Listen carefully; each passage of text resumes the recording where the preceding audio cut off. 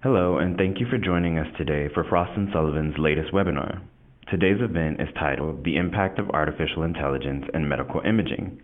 My name is Jalen, and I'm a part of Frost & Sullivan's corporate communications team. Now, before we begin, I would like to go over a few notes with you all.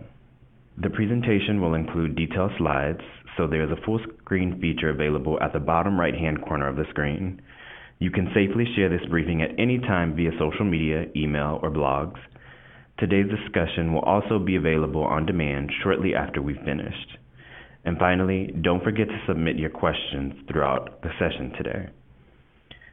Our presenters today are Nadeem Daher, Industry Principal for Medical Imaging and Informatics at Frost & Sullivan, and Sid Shah, Industry Analyst for Visionary Science at Frost & Sullivan.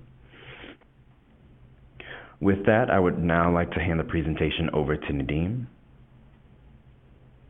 Thank you very much, Jalen, and thank you all for joining us today on this webinar. We're very excited to showcase some highlights of our ongoing research on this extremely exciting topic that is artificial intelligence in medical imaging. So in the time we have today, we want to put things into context and try to rationalize the hype that all of us have probably identified for AI in medical imaging.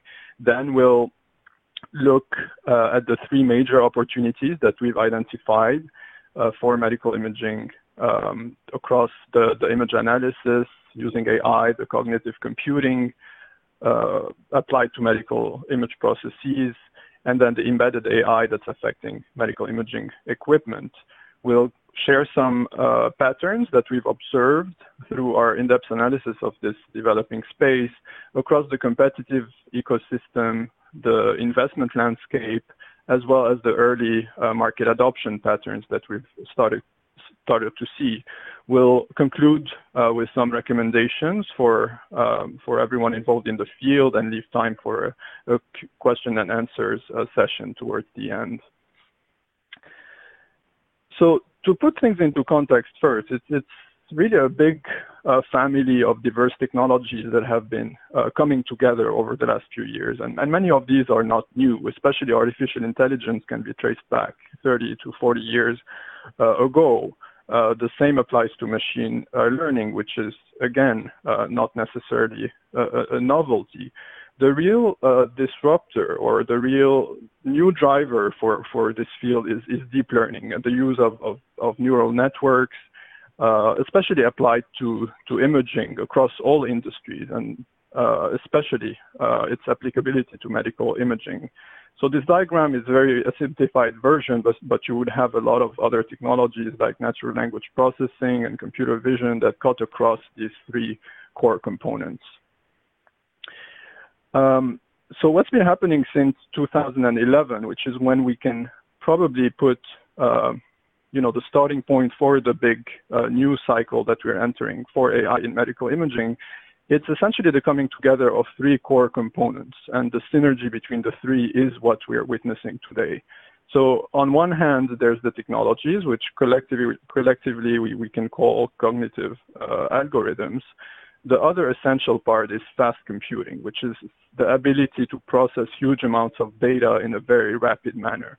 And here, the development on the computing hardware, computing acceleration, like notably graphic process unit GPUs, has been crucial.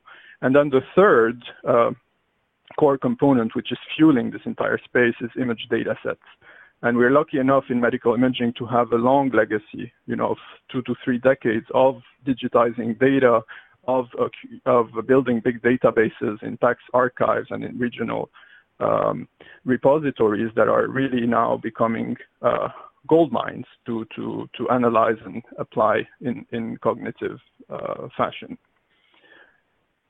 So the three core opportunities that we'll go through today, the one main, low-hanging fruit, if you may, is the medical image analysis. And this is the one that's really creating the excitement right now. It's essentially applying all kinds of image analysis tools to our medical images to do anything from automating very heavy, manual intensive tasks that today are done with eyeballing or with, a lot of clicking and a lot of time from expensive resources such as radiologists. The other one is accelerating the way we analyze and interpret images. And the third one is augmenting. So doing more analysis, more quantification, things that we're not necessarily doing today on our images. So that's the deep learning part. The second part, which is at a higher level, so that's getting us outside of the pixels and voxels. This is looking at the workflow, the processes going from end to end for an imaging event, and applying cognitive computing and applications to this overall process. And then embedded AI is when this technology starts getting close, if not within, the imaging equipment, and that's ushering a new generation of imaging equipment, just like we've seen in the car industry with the self-driving cars that are coming of age.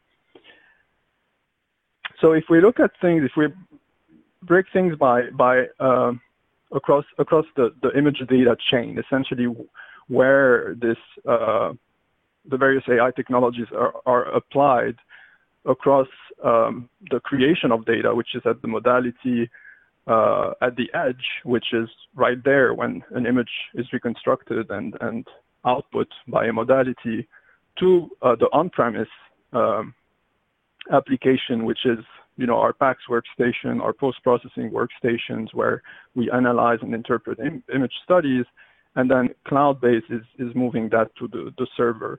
Most, if not all, of what we're seeing today has been on this on-premise, at this on-premise stage. So we're creating local niche algorithms that are applied to images in the regular workplace where we're sitting and analyzing these images. The last 2 to 3 years have been very much about moving a lot of this to servers, to clouds, in software as a service mechanisms, in cloud services, ecosystems, so that it all becomes much more widely available, and also to start doing some continuous learning by leveraging the high volume of usage of these various algorithms.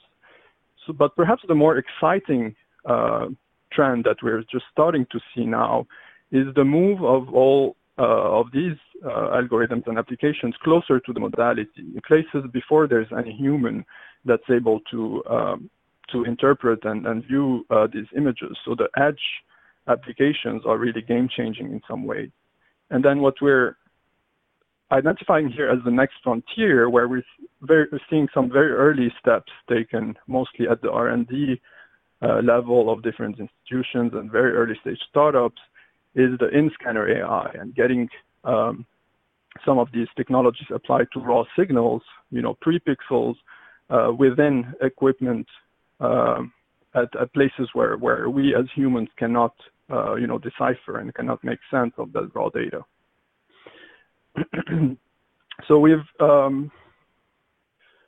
made a diligent exercise of trying to paint the competitive landscape that's been forming around imaging AI. And what's interesting for me as an analyst who's been tracking this field for over 12 years now is there really hasn't been that kind of rally in imaging since the digitization of medical imaging. And even that, so the inception of PACS and digital imaging has not attracted the attention of the big major IT vendors, like Amazon and Microsoft and IBM, the way that imaging AI has.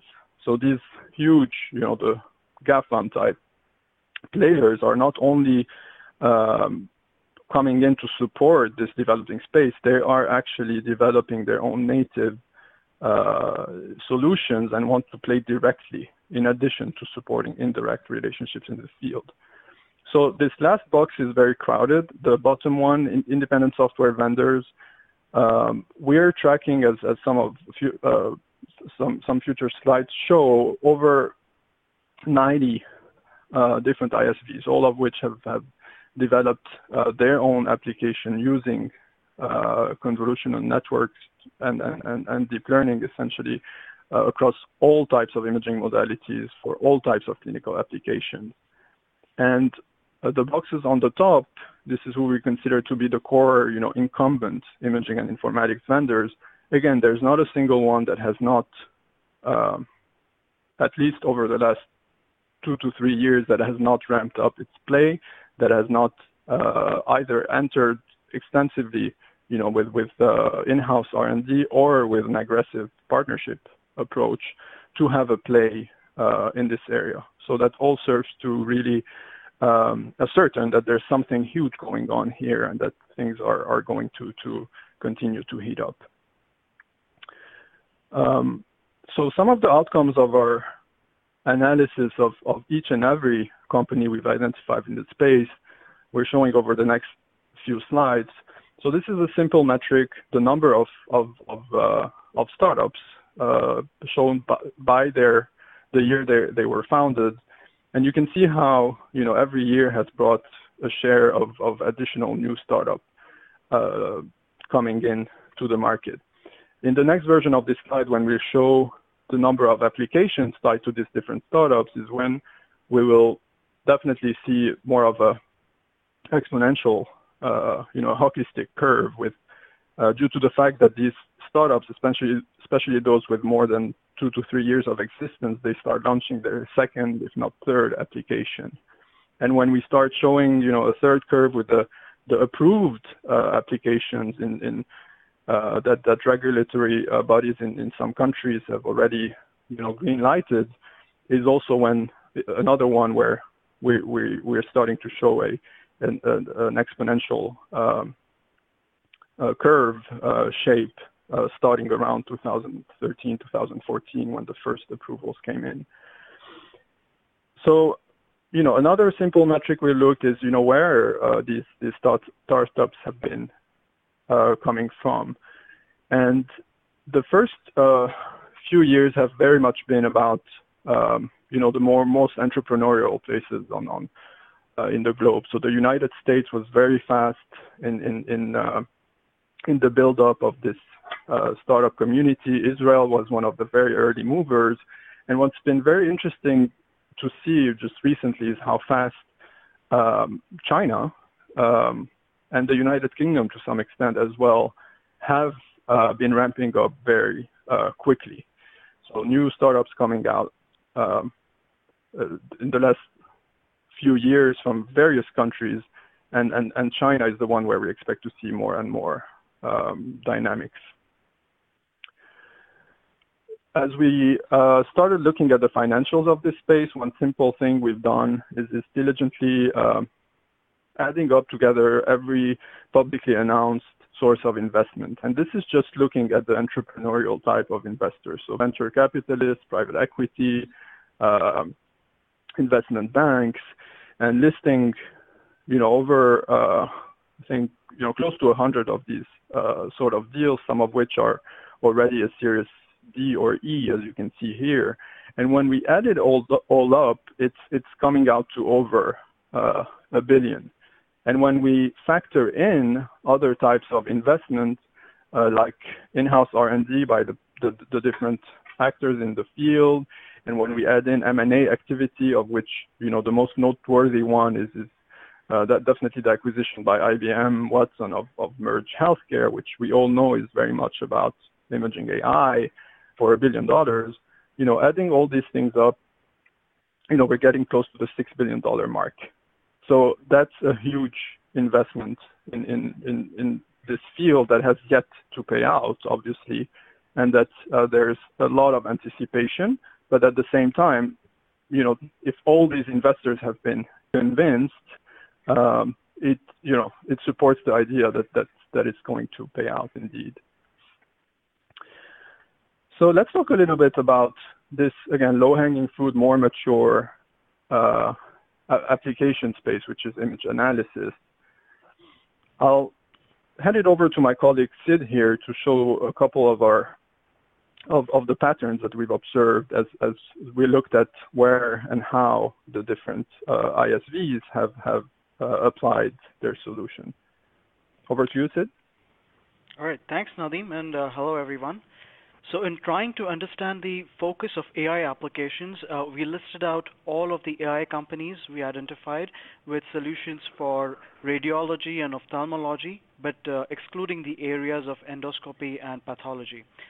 For each company, all AI solutions, which were either in development or approved by any regulatory agency globally across the US, Europe, Japan, South Korea, China, Canada, or even Australia, were listed.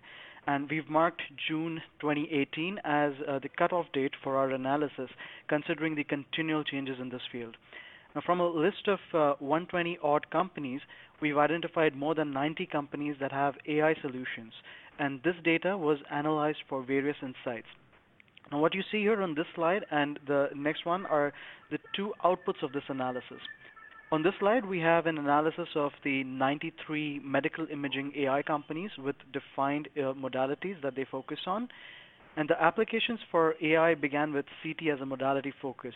But as you can see, MRI is catching up now and has been growing in a big way.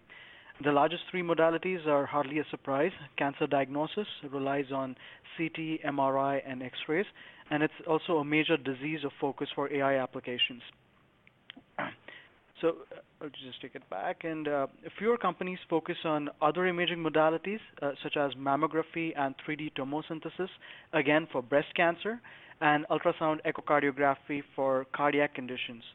Another area that has gained prominence is of fundus imaging, especially because of the interest in it by the giants of Google, Amazon, and even Tencent in China. Even some startups have targeted this area, especially for diabetic retinopathy screening and diagnosis. And a startup recently got the first FDA approval for an autonomous AI system in this space, and it has also been deployed in a big US health system already. General ultrasound is a niche category with some startups as well as imaging equipment makers like the large giants of Philips and GE addressing this modality. In terms of the organ focus, a majority of the 88 companies that are covered in this analysis seem to be targeting a single organ. Now, that's reflective of a cautious approach to gain sufficient expertise in one area first, and let me talk about the major ones here. Unsurprisingly, brain is the most targeted. Apart from brain tumors, stroke, and trauma, and other areas are also now being targeted, that is the neurodegenerative diseases like Alzheimer's and Parkinson's.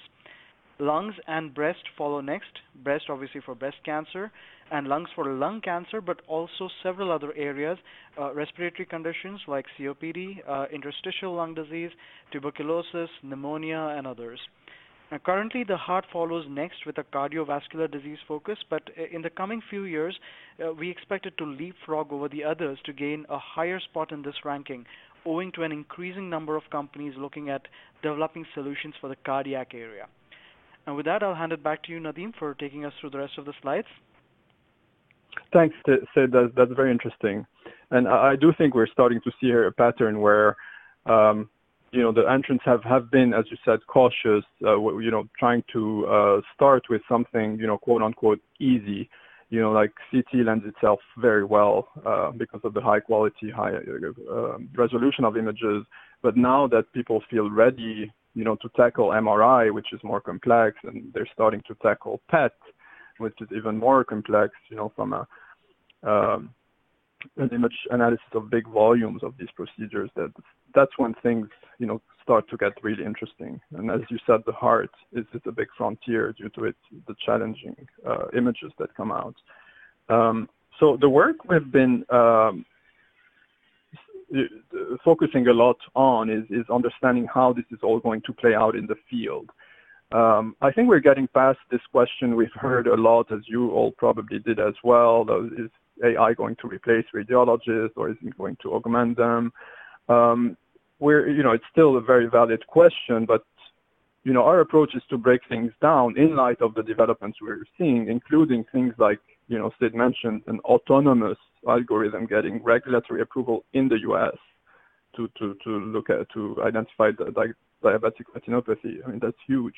So in light of all that, we're breaking it down and trying to see how in different contexts of usage, whether it is, how high volume scenario of routine type exams, or whether it's, the advanced imaging scenario where it's very, subspecialized types of reads and applying very novel concepts like image quantification and radiomics and whatnot, we see the different usage scenarios really getting at play, where some of it is going to give AI a preliminary function of an initial read, like a screening, before the regular workflow that's human-based comes in. In some cases, we do see a supplementary scenario where AI can rule out, for example, what it thinks is a true negative and have no human look at that. And in many cases, it's going to be, that's a more careful approach. It's going to be a complementary approach where especially the subspecialists are going to juggle with a palette of algorithms and using that to augment and complement their analysis of complex studies. So it's really across the board, and there's no simple answer. The other big question that's on the mind of everyone now in the industry is, how is this all going to pay out? How are we going to monetize this huge investment we've put into this? It's not all about radiologists, really. We're seeing the different players target value propositions that cater to very different levels of the imaging organizations, all the way from the technologists to the radiology management and hospital health system management, all the way to even payers with medical imaging solutions.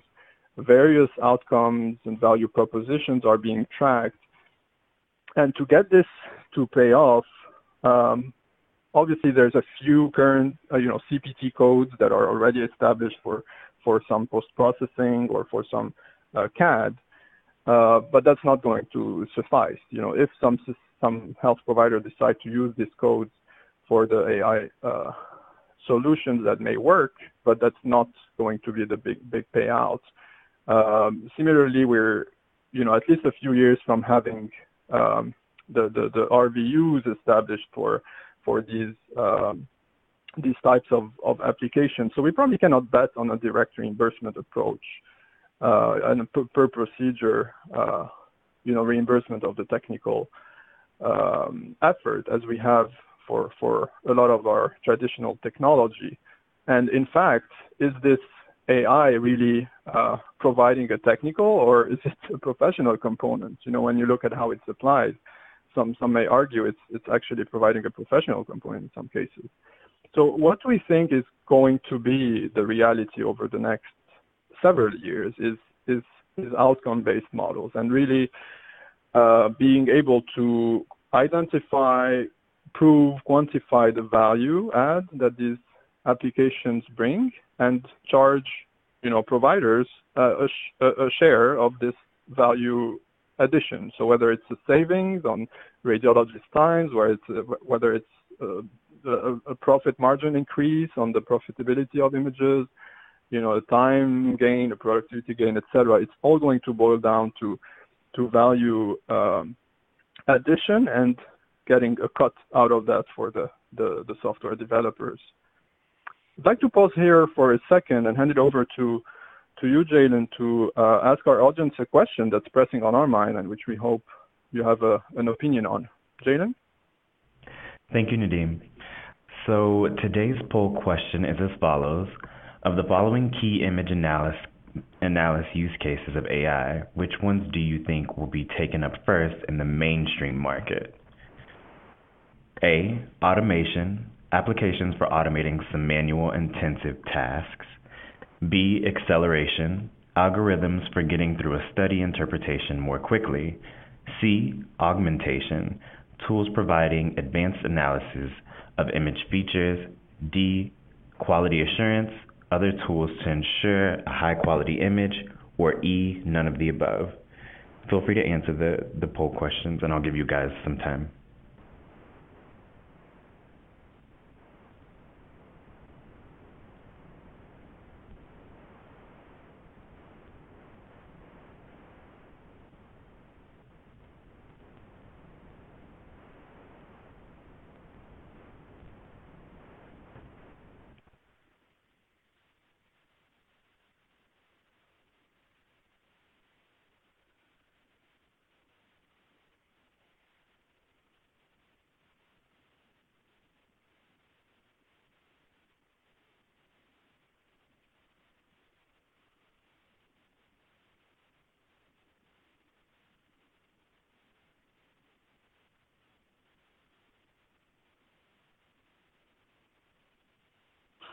Do we have some good answers, Jalen?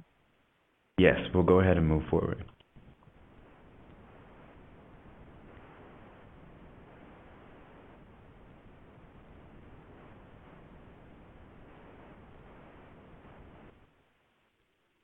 So I'm reading.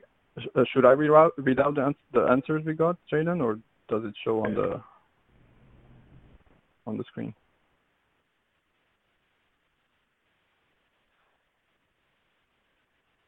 So we have 48% of you all who have answered A, automation. 24% answered acceleration, another 24% answered augmentation, and 4% answered quality assurance. So I think overall we have a pretty bullish audience here, where the harder use cases of automation is the one where you all think is most likely to indeed enter the mainstream market. That's probably, a quite optimistic scenario, but it's not unlikely to happen, especially I think in places where, where there's less barriers to adoption, as we're seeing like in China, for example. I think automation is on the table in the first phase. So moving on here across our three growth opportunities, the second one we're very excited about, but it's less mature today. When you plot the imaging workflow, from end to end, going from ordering an image and why it was ordered, all the way to scheduling it, acquiring the image, assigning it to the proper resource, down to, analyzing, interpreting, deciding, and ultimately reporting and following up on the image exam. So again, the analysis step is where, all the attention has been so far, and we've gone through this as what we call the low-hanging fruit here. But we're starting to see across each and every one of these steps across the workflow, some use cases developing, some company developing an algorithm, some early stage application that can improve this or provide a new way of doing that. I think, for example, the way we've been relying on clinical guidelines that take years and years to be curated and validated, I think that's set to be disrupted by AI, because suddenly we have a view of many exams and the ultimate outcome of the patient that underwent this exam, and we can start using this to develop new appropriateness and ordering guidelines. So that's one we're really excited about. And again, some simple things like how to smartly display images for a radiologist on the screen, so automating some of the hanging and some of the pre-processing, that's all very, very exciting as well. We don't underestimate the impact of these, workflow tools across the board. And this is where, when we're outside of, again, the pixels and the voxel, where we're looking at the process of imaging, this is where it becomes essential to put imaging in its broader context of patient care. And by the same token, to put imaging data in its much broader context of patient data. So here we're showing just, how diversified and rich clinical data has become, and that's not even showing, the whole operational and the whole financial side of things. So, this is going to be the essence. This is what, the big repositories where we're linking up imaging archives, databases to other types of data and finding out the relationships between them and identifying how, genomics and radiology correlate, for example, or pathology and imaging correlate. This is where we're going to get into this new paradigm of precision medicine, personalized medicine, and really leveraging big data. And that's what we think is the key here, is integrating all the data together. It's also essential to keep in mind, as these different applications get rolled out in the market, how different the messaging, the value proposition, the concept that they defend, how different it's going to be by country. So this is also an oversimplified view of, 3 key countries, but that's, one way of showing how the United States have been all about, looking at AI to improve productivity, to help standardize across the big consolidated health systems, their imaging operations and the quality across the system, the imaging service lines becoming more standardized across the health system. Whereas in the United Kingdom, for example, you have a real government embracing, the NHS has decisively embraced AI as one way to solve the big challenges that radiology is facing in the country. Things like, not enough radiologists to address the workload, studies not getting read on time, patients waiting weeks to get their image done and more weeks to get it read. And the same applies to China, where really it's a national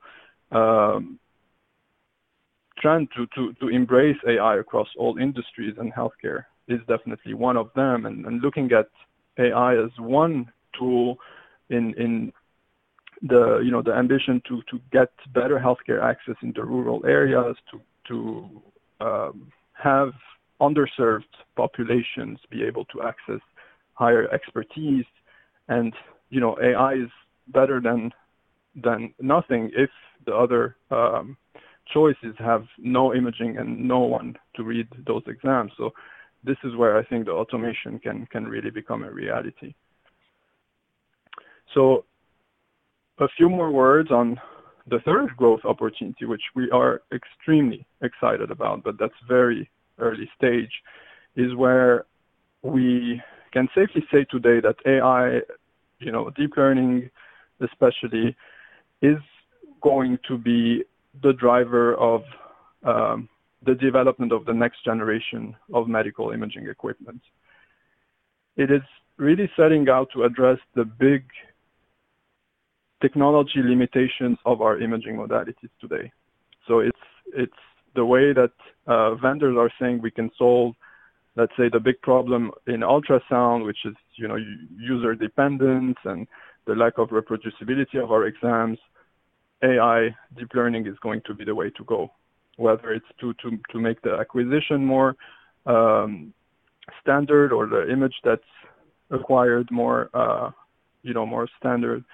The same applies to MRI, where the big challenge is still, with compressed sensing, we have much better images. We have them, out of the scanner faster, but we spend, 20, 30 minutes processing the data. So there, with the early move of applying deep learning to image reconstruction in MRI, is also where we can start seeing that the next generation of MRIs is getting us a step closer to this, holy grail of real-time MRI in 10 or 20 years. But we're not there yet. We think that smart medical imaging machines in the short to midterms are going to do a lot of smart things that we're starting to notice today.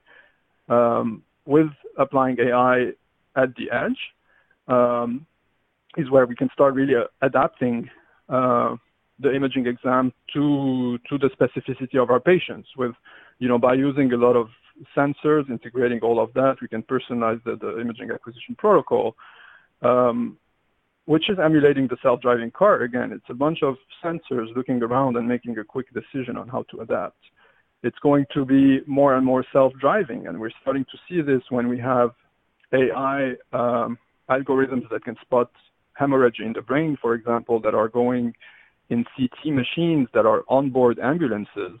This means, a patient with suspected stroke is being imaged right there, and the algorithm, without a radiologist on board, is telling us this is likely hemorrhagic stroke, or this is likely ischemic stroke, and based on that, we can drive the ambulance to the right place and save very precious minutes. So responding to preliminary findings in images and getting this to impact patient management, or automate altogether some emergency reads when there's no resource available. That's a feature of the smart equipment we're starting to see. Obviously, on the maintenance side, there's huge impact as well. These machines are going to be more and more aware of their own health, of able to monitor themselves better, and for us to manage them better as assets and do more preventative but also predictive maintenance. These scanners, as they get as they feed their data into this big data lake that we see as the need for healthcare in the future, they're also getting a lot of information in from this data ecosystem, and so they'll be more and more cognizant about the study context, why it was ordered, what it's looking for, where the patient is in their pathway, and adapting the imaging event based on that, based on where we are and where we want to go with that patient. And then comes the train for the task, which is applying deep learning to the raw signals and getting new ways of reconstructing images with a lot less time, with less contrast for those modalities that use contrast, and essentially get more depth and insights from images. And that's going to be a big game changer. So with our GPUs getting inside these machines, we can really start realistically doing a lot of new ways of producing images. This won't happen with AI alone. It's about, in our mind, 5 key enabling technologies,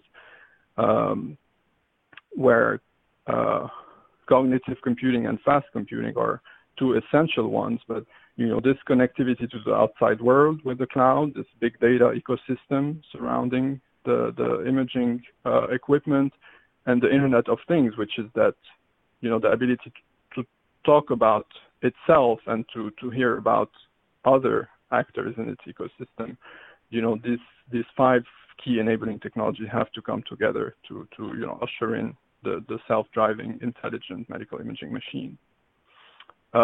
Just one more minute to touch on a topic that Siddharth actually mentioned, which is, we've really focused here on radiology imaging, with the exception of fundus, which is not really radiology, but the 2 ancillary health imaging areas of endoscopy and then digital pathology are the next ones in line. And we're starting to see very interesting developments there. It's not as big, as dynamic as we have seen in radiology, but it's coming along pretty quickly. So that's 2 areas we'll be keeping a pulse on. As conclusion, I think we all agree medical imaging AI is here.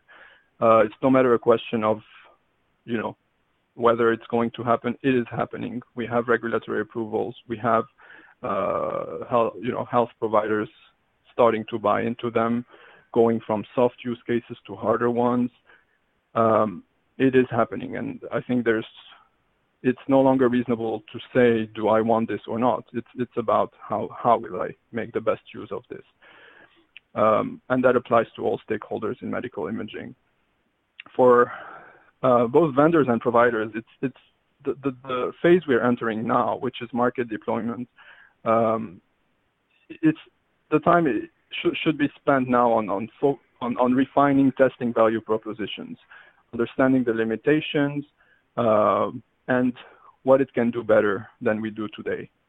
For vendors, it's about refining, testing new partnership approaches, and figuring out what the right go-to-market strategies are. It's not only about image analysis. That is a big one, and we're in the process of doing a deep market sizing exercise where we're noticing how big the addressable market is for just the image analysis piece. But again, there's a lot more to it. There'll be AI-enabled equipment. There'll be AI cognitive across the imaging workflows. And with that, I'd like to turn it over back to Jalen and answer some of the questions that have come in. Thank you, Nadim, Sid, for your insightful presentation.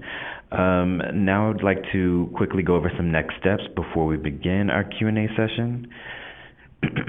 If you would like more information on this discussion or our GPS to Leadership Council, we encourage you to reach out to us via our GoFrost hotline as well as by sending us an email to myfrost@frost.com. Also, your feedback is valuable to us, so under the Rate This button, please provide any feedback on today's presentation. And finally, we encourage you to follow us on any of our social media sites listed on this slide to keep up to date on any upcoming webinars, press releases, and research. So now I'd like to open the floor up for a Q&A. If you have any questions, please type your questions under the Ask a Question button. I think we have a few already, so I'm going to go ahead and get started. The first one is, you mentioned your survey is up to a point in time this year. Are you keeping your databases up to date with new information? Yeah. Sure, thanks. Sid, do you want to go ahead? Yeah, thanks, Nadeem. So this area is like a moving target with several new pieces of information arriving literally weekly, and every conference has some new companies or products being introduced as well. We already have some 15-odd new companies identified as potential candidates to be included in post our June 2018 cutoff point. So we've designed our worksheet to be sort of a living one, if you will, and we will come up with an update study probably at the end of this year or early next year. So that will be updating with more information as we get it. Yeah, really. I mean, every industry show is bringing its share of new developments. As we were looking at the announcements and developments at the American Society of Echocardiography, for example, just a couple of weeks ago, that alone unveiled, at least three players in echocardiography AI that we had not identified yet, and that used this show to show their works in progress or even things getting ready to become products. So, to Sid's point, this is a very fast-moving space. So we've had to develop this approach as a very scalable and evolutive one. So to keep our work relevant and accurate. Thanks. So we're going to go ahead and go on to the next question. It says, is there any particular AI approach that you think is more promising over others that you would think would be very successful in medical imaging? Sure, I can take a stab at this one. So there's obviously very many ways of describing various approaches to AI, but I'm personally a fan of the two things: the going from soft use cases to harder use cases. So the technology may be the same, but if it's positioned as an aid, as an augmentation, in the first phase, a double check, and gradually, again, it's the same application, but how it's positioned can gradually become harder, towards automation, towards preliminary reads that you trust. I think that stands a better way of getting more fastly embraced by the markets. It's also a way of starting small and thinking big for the vendors. If you go in with a brute force approach, like there's one company that's notoriously very aggressive and arrogant in the way it's saying we can do better than radiologists. Here's a clinical trial that shows we beat radiologists. I don't think that's the right approach. At the end of the day, without the radiologists embracing this, it's going to be pushback, and it's going to be looking for reasons to not adopt it. So I think to get the field to embrace, we need to go from soft to hard and from starting small and thinking big. Thanks, Sid. We have another question. It says, what do you think is the biggest inhibitor to adopting AI for imaging? There are a lot, but none that I think are things that are unsurmountable. I think there's a lot of ethical debates going on that's going to weigh in, especially in several countries. that are very keen about, data protection, about accountability of healthcare and how we view, care for citizens and whatnot. So that's one I would not underestimate, the whole ethical question. And then there will be more, right now it's a lot of excitement and, we did better than radiologists at this and we identified things that humans could not. But there has to be a trough of disillusionment, to quote the hype cycle of Gardner. There has to be, a phase, even though it be small, where we, some limitations start to show from the real life applications, from, like the transfer learning challenge, for example, is already identified as a big caveat to come, where it's about, algorithms that do very well with the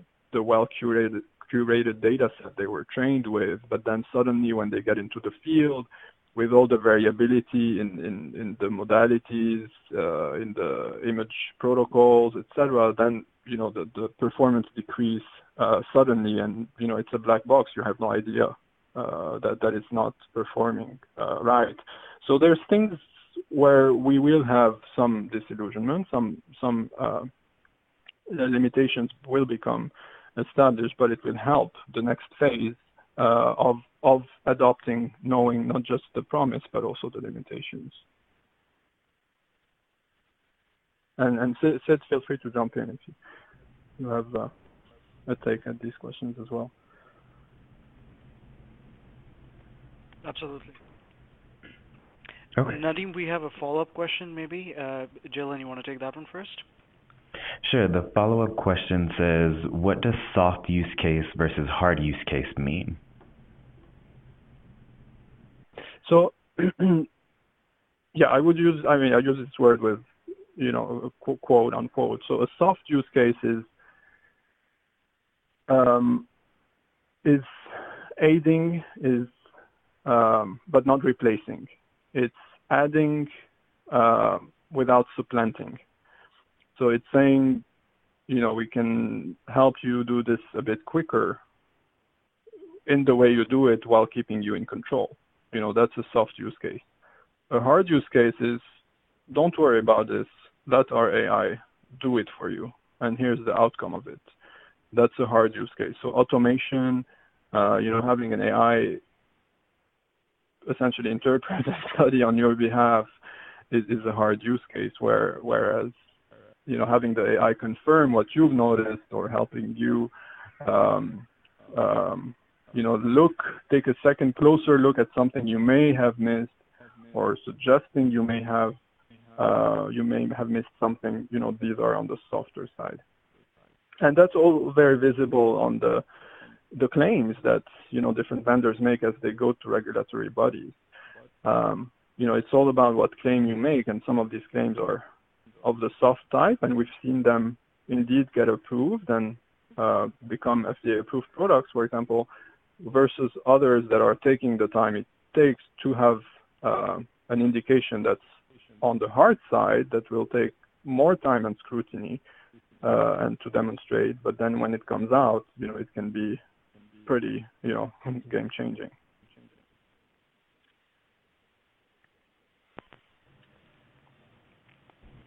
Thank you, guys. So I'll go on to the next question. It says, how well do you feel the players in the market understand the difference between analytics and AI?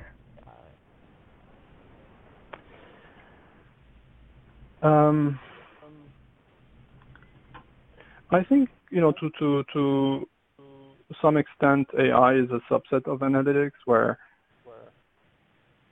it's one approach, one type of technology is used to analyze our data. I think AI on the, hype curve and on the, what resonates best, what attracts attention, probably AI is much higher right now than analytics, which is, more a 2010 buzzword.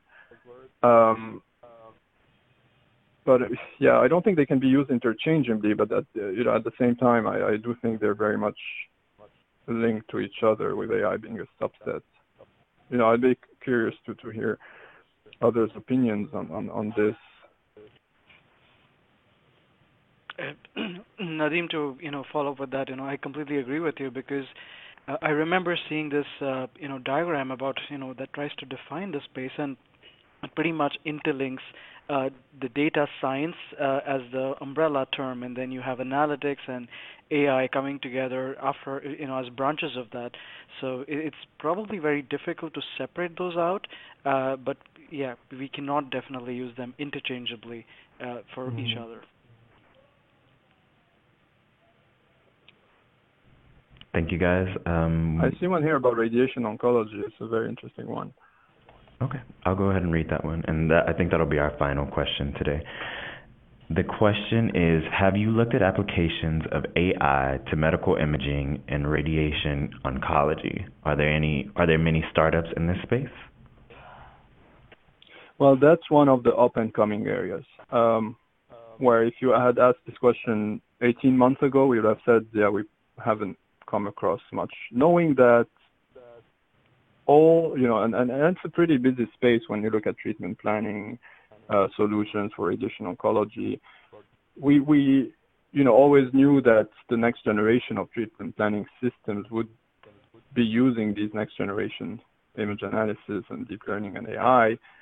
But the last 18 months is when it's really starting to surface. And there's, I believe, 3 or 4 in our current database that we've identified going specifically after radiation oncology, specifically treatment planning. So it's about making this very cumbersome, multi-hour exercise of personalizing a treatment plan down to 10 and 20 minutes is some claims that we're starting to see. And it makes sense. I mean, with a large volume of how a treatment was planned for hundreds of patients, now that we know how to extract, cohorts of similar patients with similar characteristics, could even be from their genomics data. Now that this is a reality, it makes sense that you can start using this legacy of expertise as help for planning for your next patient. And not start from scratch every time, as the radiation oncology team. So it's a very promising area in our minds. Although it's a little bit niche, I think the impact is going to be huge in saving hours of work for, a very very big cost center that is oncology treatment. Yeah, to add on to that, Nadeem, you're right. We have about 3, I think, companies that are playing in this space. I think one of them is a startup. The other is a larger player, and the third one is like a mid-tier sort of a player. So we have all kinds of companies at the moment, but yeah, we would expect more companies to come up in the space as we go ahead. And if we have vendors on the audience today, and for example, you haven't seen your logo, or you feel our presentation lacked your vision and perception of things, etc. I mean, this is really meant to be showing what we've been up to, what we've been doing, what we're doing right now, but also to keep the discussion going with all of you about your views, your input into this analysis. Again, we're looking at a fast-moving target, and probably no one has figured out this whole space, and there's so many things to look for and into. And so we very much look forward to keep discussions going with all the community.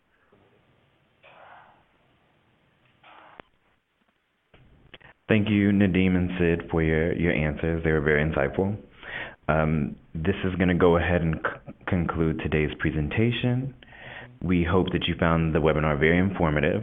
And if you have any questions, feel free to contact us. And that's going to wrap up today's webinar. Thank you.